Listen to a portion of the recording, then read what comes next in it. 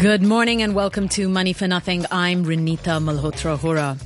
U.S. stocks extend their records. The yen drops on stimulus bets and oil falls. European bonds rise also among stimulus bets.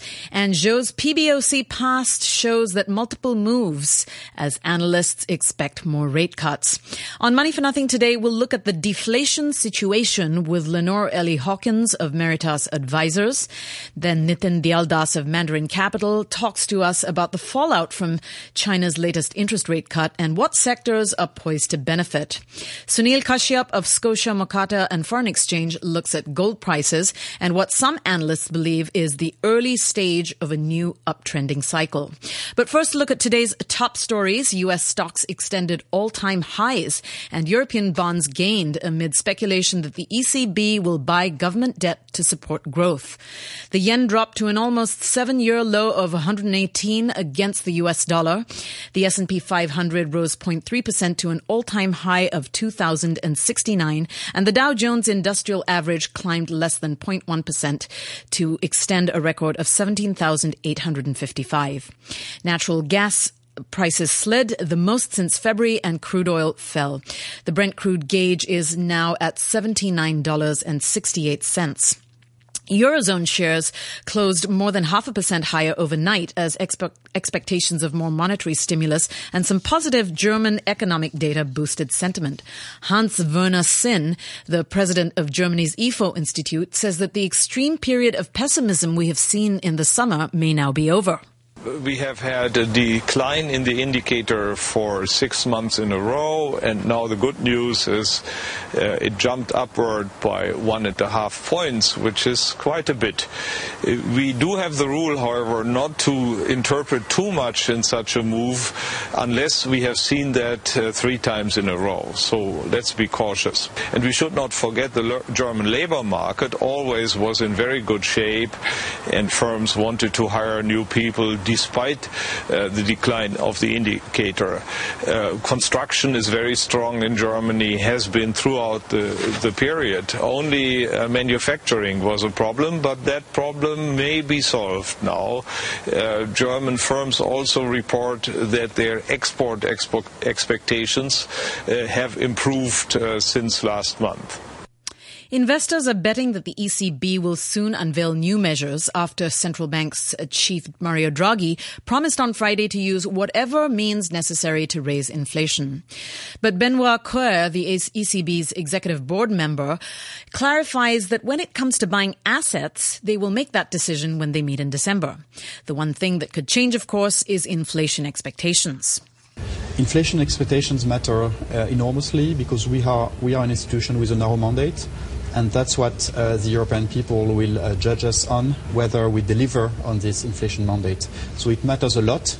Obviously, we're also looking at the economy around us. We're looking at the hard data and the soft data on the Eurozone economy. So how concerned is the ECB about deflation and the risk that it might be leaving things too late if it doesn't act in December? We are not in deflation. But low inflation is as bad as deflation in terms of the capacity of our economy to grow out of debt and to deleverage. So we don't need to be in deflation to be worried. Low inflation is a concern, and this is why we'll be watching the numbers carefully. The Euro Stoxx 50 index rose 0.6% to 3,211. That takes its gains since Thursday's close to 3.5%, its biggest 2-day rise in 17 months. All right, let's bring in Lenore Ellie Hawkins, who is the founding partner of Meritas Advisors. Good morning, Lenore. Good morning. Actually, good afternoon. You are calling in from California, so, kudos to you for giving us your time today on Money for Nothing. So, pleasure to be on. Lenore, what do you make of this inflation/deflation, slight inflation or deflation situation? Well, it's fascinating to hear the prevailing narrative that it keeps insisting that inflation is a good thing, deflation is a bad thing, and the complete unquestioning belief that central banks are omnipotent. Your earlier guest was talking about how Germany is actually going to be doing, they expect Germany to be doing well. Well, if you take a step back and look at what really has driven German growth, there's a big problem for the ECB. German exceptionalism has really been driven by two external factors. After the financial crisis, China embarked on a massive infrastructure and real estate build-out in an attempt to insulate itself from the global recession. That created a massive market for German exports. And at the same time, after the financial crisis, there was enormous unwinding of the carry trade with the yen. As all of those yen-denominated debts were paid off, the yen rose by about 35% versus the dollar and the euro, which made Germany much more competitive. Again, a boost to its exports. That is about to change. Both China slowing and Japan desperately seeking to depreciate the value of their currency. So do you think that the bad days for Germany are now over? Do you agree with him? I think they're going to get worse. You think they're going to get worse? Okay, so this is why you are perhaps speculating that despite, all of the record highs that we've seen recently with the S&P and with the Dow, you think there's actually going to be more volatility, coming very soon. Is that right? Absolutely. Well, when you look at volatility, all that volatility really means when we're talking about the stock market is fluctuations in the number of buyers versus sellers. Because, a market is simply made by how many people want to buy versus how many people want to sell. If the stock market's going up, there's more buyers than sellers. If it's going down, there's more sellers than buyers. Well, what we've seen with this really suppressed volatility is that there's been a large amount of agreement. The prevailing narrative is all about monetary policy, and pretty much everyone believes in the omnipotence of central banks, which means everyone's on the same side. Everyone agrees. Well, much the way in nature you don't like a species to all behave in the same way, you don't really want that many people agreeing in the market. That much suppressed volatility means that everyone believes in the same prevailing narrative. That narrative of central bank omnipotence is at some point going to be found out to be false. And when that happens, you have a massive shift. Absolutely. That's decisive volatility. All right. So the other sort of big news item this week, or imminent news item, is the OPEC meeting in Vienna on Thursday, and the question is: will OPEC leaders do anything about plunging oil prices? Right now, it looks like they are split about 50-50, and John Hofmeister, who is the former president of Royal Dutch Shell, says that if there's going to be a cut at all, it will at best be symbolic. Put yourself in the Saudi minister's shoes. The Saudis take a long-term view. They always have. They're actually not competing with anyone except themselves for what the long-term future looks like. They know that $100 oil has repressed global growth. Mm-hmm. They know that they have a lot of oil for the future. They take the long-term view. Let's, why would we cut oil to get prices up to restrain economic growth? Let's promote economic growth. And the consequence of that will be an increase in demand for oil, and everything will be fine at the end of the day.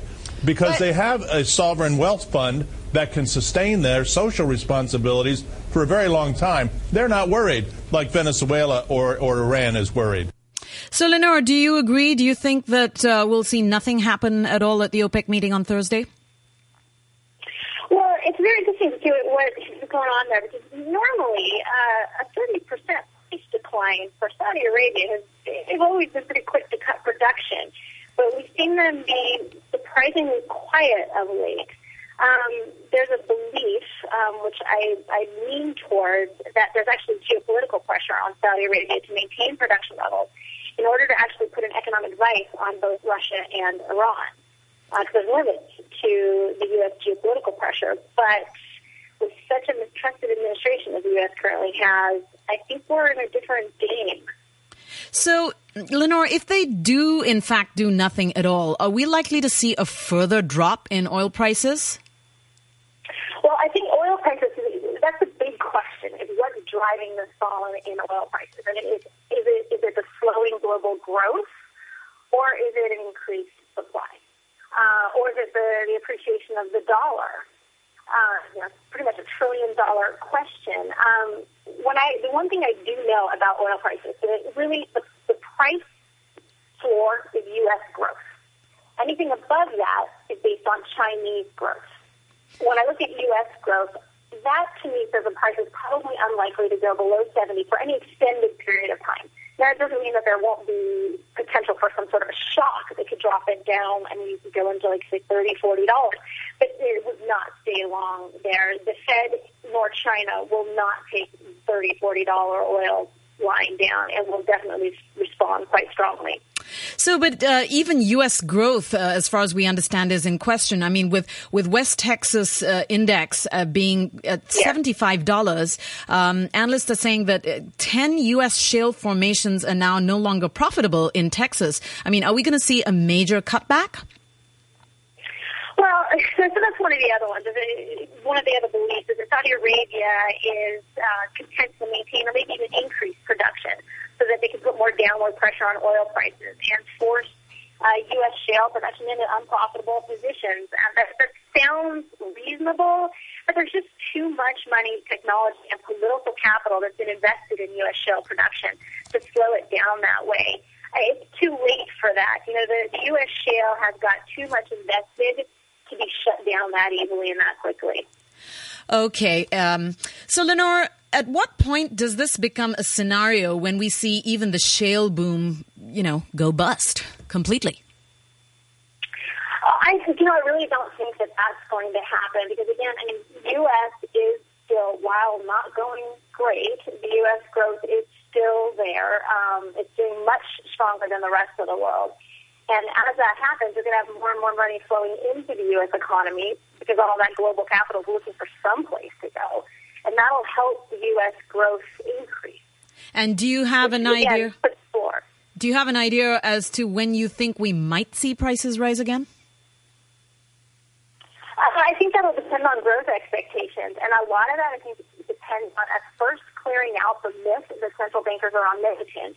Because once we get rid of that myth, then we can actually deal with the real problem. And the real problem in much of the world is actually much more structural. In an awful lot of Europe, it's just too damn hard to start a business. It's too hard and too risky to hire employees. If it's too hard to start a business, how can you get an economy going? It's as simple as that. The U.S. has done a little bit of that as well. It's in better shape than Europe, but it's suffering from somewhat of the same over-regulation, over-legal, over too many laws, too much complexity. Once the central bank myth is cleared up, I think we can address that, and then you start seeing some real growth. And once that happens, then oil prices start going up. All right. Thank you so much for joining us this morning. That is Lenore Ellie Hawkins, the founding partner at Meritas Advisors. Building management companies are responsible for implementing mosquito preventive measures in the public areas of buildings. Inspections must be carried out at least weekly. To prevent mosquitoes breeding in stagnant water, dispose of refuse properly, cover water tanks tightly, puncture anti-bump tires in car parks, and clear drains. Prevent Japanese encephalitis and dengue fever. Act now. The time is now 8:16 a.m. and our recent easing moves by central banks in China and Europe putting the shine back on gold. Chris Oliver has been investigating. Good morning, Chris. Good morning. Earlier this month, gold futures dropped to a 4.5-year low. The bullion contract for December has since recovered the $1,200 per ounce level. And if you've been reading the news, the financial news, you'll know that this has spurred some talk amongst analysts that the downtrend could be over and a new uptrend beginning. We're joined now on the phone by Sunil Kashyap. He's Managing Director and Head of Scotia Makata and Foreign Exchange Asia. Good morning, Sunil. Good morning. So where do you see the gold price going in the near term? I think we're at a crossroads right now, and so it's either way. I mean, it's a 50-50 bet right now. Predominantly because you have two opposite forces really moving the gold price. On the one hand, you have the physical demand, which is very good, very strong, specifically from China and also from India and the Middle East. And we're seeing increased amount of shipments of gold into these countries, into these areas. We're seeing more demand from jewelry investors, jewelry buyers, lesser demand from physical investors, but more jewelry demand coming in at the lower prices, and that seems to be supporting the price. But on the other hand, what we're also seeing is a very ferocious bout of selling coming in from hedge funds and other fund managers who believe that the gold price should be lower given the fact that there is no fear of inflation in the near future, and there's no real reason to be buying gold at this level. And so that's why you see this volatility in the gold price, where one day you can see a $20 move down because of selling emanating from New York, and the next day you see the price up $10 because of buying from China. I just want to bring in some of the recent news bits here. So, as you know, on Friday there was a short-term interest rate cut by the PBOC. We know that the ECB is also preparing to do a stronger stance against deflation, and all this comes on the back of a new easing by the Bank of Japan. So, given that there's a potential wall of money coming, would this somehow be beneficial to gold? Well, there's two views on that too. On the one hand, what they're saying is, given the fact that the central banks are not shy of cutting interest rates, clearly inflation and inflation expectations are very low. So therefore, there is no reason to buy gold, because even the central banks who understand the economy is better than most do not see any fear of inflation in the near horizon.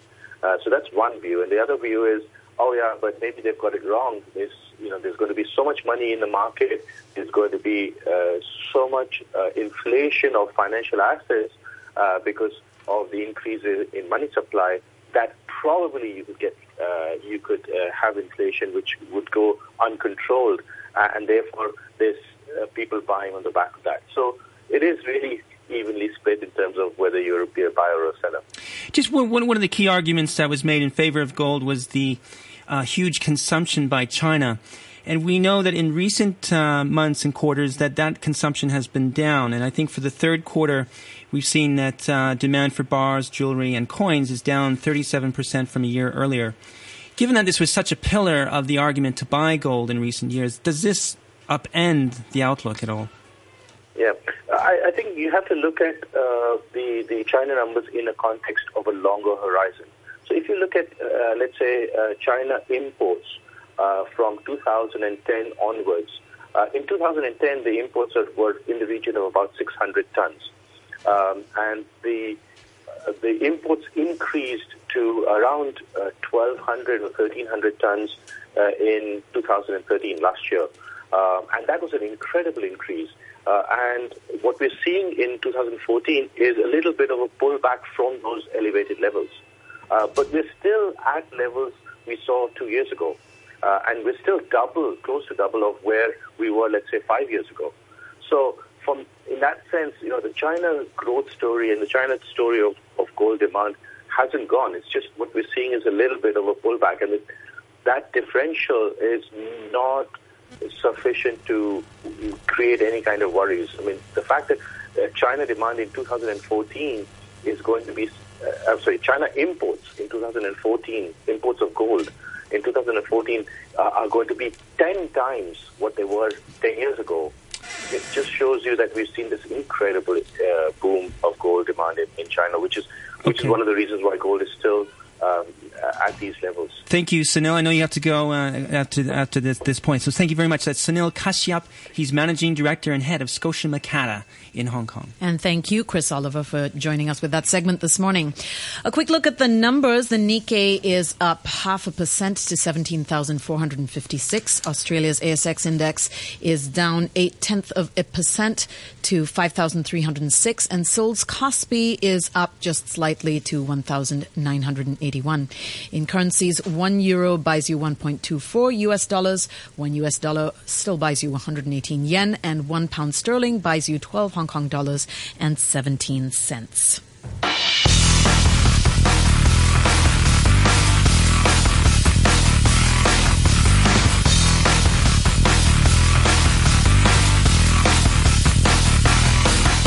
Well, in his 12 years as the PBOC governor, Zhou has never stopped at a single shift to benchmark index rates once prompted into action.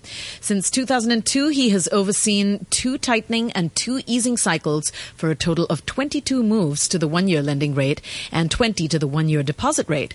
Simple math then suggests that his latest cut is unlikely to be a one-off. We're joined now by Andrew Sullivan, financial commentator. Good morning, Andrew. Good morning. Andrew, do you see another interest rate coming? A cut, that is, coming? Well, I think the PBOC is trying to manage a very awkward situation. It's got the yen weakening significantly. It's still an export-driven economy, and that makes its exporters under a lot of pressure.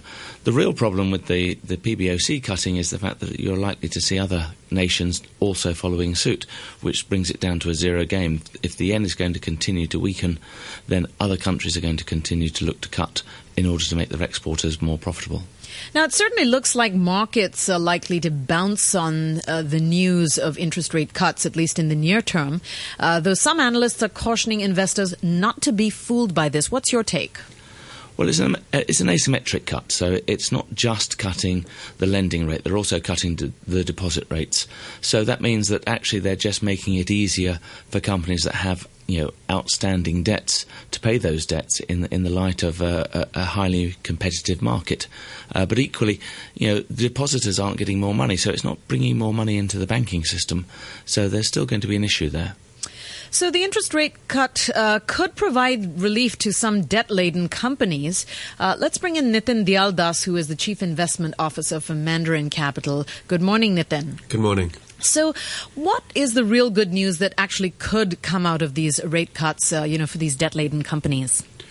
Obviously, by cutting rates, your debt burden is going to ease a little bit. So there's a little bit more that can go back into working capital. And that will hopefully start stimulating some of these debt-laden companies and start boosting the economy a little bit.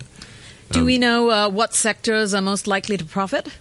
It'll be the traditional sectors, you'd assume, say the construction, the housing sector. I think ultimately, like Andrew just said, with the deposit rate also being cut, it's not going to necessarily help the consumers. It's not going to necessarily help the retailers. So it's going to be more the infrastructure-type companies that are going to be boosted by this. Andrew, your thoughts? No, I agree. I mean, it's people with large debts. So in addition to that, probably the airlines who have taken on a lot of debt in order to buy new aircraft. It's US dollar denominated. This helps them a little bit. But at the end of the day, this isn't something that's going to drive the economy. We haven't really seen the PBOC change its stance. It's still going to focus very much its actions on specific sectors. This isn't a great change that we've, unlike in the financial crisis, where they put a lot more money into the whole system. They're not doing that on this occasion. So this isn't then necessarily good news for investors? Well, I think for investors, the thing is, yes, it helps some companies. It makes them more viable. But at the end of the day, it really comes down to where is demand coming from. And we're seeing, slow demand in Europe. We're seeing gradual demand in the US. And for an export-driven economy, that doesn't really help them. Nitin, what do you think about that? Do you think we'll see any kind of heightened activity through the Stock Connect program, for example, as a result of this? It's had a slow start. So, I think that's going to take a while before people actually fully become aware of how to utilise it to their advantage. So I don't necessarily think that's going to potentially boost China at all. Now, yesterday there were a lot of sellers in Shanghai, and the word is that Shanghai investors tend to exit on highs after policy announcements. So, if we hear of another rate cut, do you not think they will act further? Yeah. I think, as you said at the beginning of this segment, that there will be further rate cuts, and I think people will start acting, and there will be some sort of stimulus over the longer term. I just think initially there's a little bit of feel-good factor over the fact the rate cut is there, but if you actually look at the reality of it, it's only helping certain sectors at this point in time. Okay, so you mentioned infrastructure, housing. Any specific tips you can give us? I couldn't give you one name because... Let us know. No, it wouldn't be. No, I think, as I said, if you just generally take the whole housing sector or you take the construction sector, that will be the areas that you'd want to focus on. Andrew points out the airline sector. That's actually something that I totally agree with as well. So, what people probably won't look at just on the basis of the rate cut. Andrew, can you give us some specific names? Well, I think the interesting thing, we're mentioning the airline sector because they're benefiting at the moment from, lower interest charges on the money they've borrowed. They're also benefiting from the fact that the oil price has declined. And you have to remember that the Chinese airlines don't hedge their fuel costs. So they are, going to directly benefit from this, as opposed to somebody like Cathay, who historically hedge their fuel 40, 50, 60% as the price comes down. That means actually for Cathay they're going to see a hedging loss because the fuel prices come down so fast and so quickly. All right, Nitin, thank you so much for joining us this morning. That is Nitin Dialdas, and he is the Chief Investment Officer for Mandarin Capital. With just a few minutes left to close up the show, we are all waiting and watching to see what happens at the OPEC meeting on Thursday. Andrew, what else should we be keeping our eyes on in finance this week? Well, I think we've still got to watch the US GDP. To see how that is going. And I think also the people will be watching again for the PMI numbers coming out of China, not this week but next week. And that will be a real gauge for how bad the situation is in China in the short term. All right, Andrew. Thank you so much for joining us this morning as our Tuesday co-host. That is Andrew Sullivan, financial commentator. Let's take a quick look at the numbers. The Nikkei is up 0.6% to 17,466. Australia's ASX is up almost 1% to 5,296. And Seoul's Kospi is up, down just slightly at 1,977. This is Renita Malhotra Hora signing off for Money for Nothing. And let's take a quick look at the weather forecast, which today will be mainly fine. There will be some haze later on. The maximum temperature will be around 26 degrees Celsius with light winds. Currently, the temperature is 22 degrees Celsius and the relative humidity is 90%. It's now time for the half-hour news summary with Samantha Butler. Bailiffs are expected to start clearing road barricades erected by pro-democracy protesters on Argyle Street in Mongkok this morning. Police have warned protesters against resisting the clearance or attempting to take over more roads. The court orders authorising the clearance were granted earlier to a minibus company and 2 taxi associations.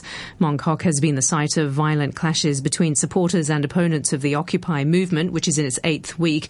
It's expected a larger protest area on Nathan Road will be cleared tomorrow.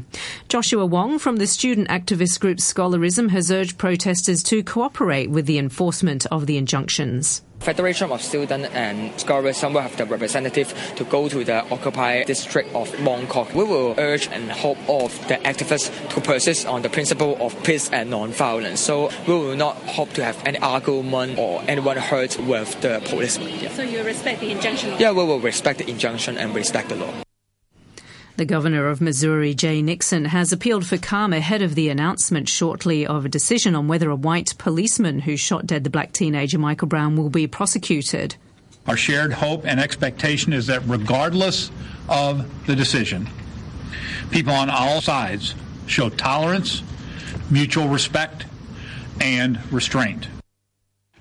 The shooting in the St. Louis suburb of Ferguson in August sparked days of clashes. The governor declared a 30-day state of emergency last week throughout Missouri. Schools in parts of the St. Louis area will be closed today. The United States and Iran have both said they're confident that a comprehensive deal over Tehran's nuclear program can still be achieved, despite the failure of the latest round of talks to meet a deadline for agreement. The talks have been extended by 7 months. The U.S. Secretary of State John Kerry said real and substantial progress had been made, but significant points of disagreement remained. The Iranian Foreign Minister Mohammad Javad Zarif was optimistic that a deal could be reached quickly. We believe that we can reach that negotiated solution, not in 7 months and 7 days as we have given ourselves the possibility of, but we want to do it within as short a time as possible.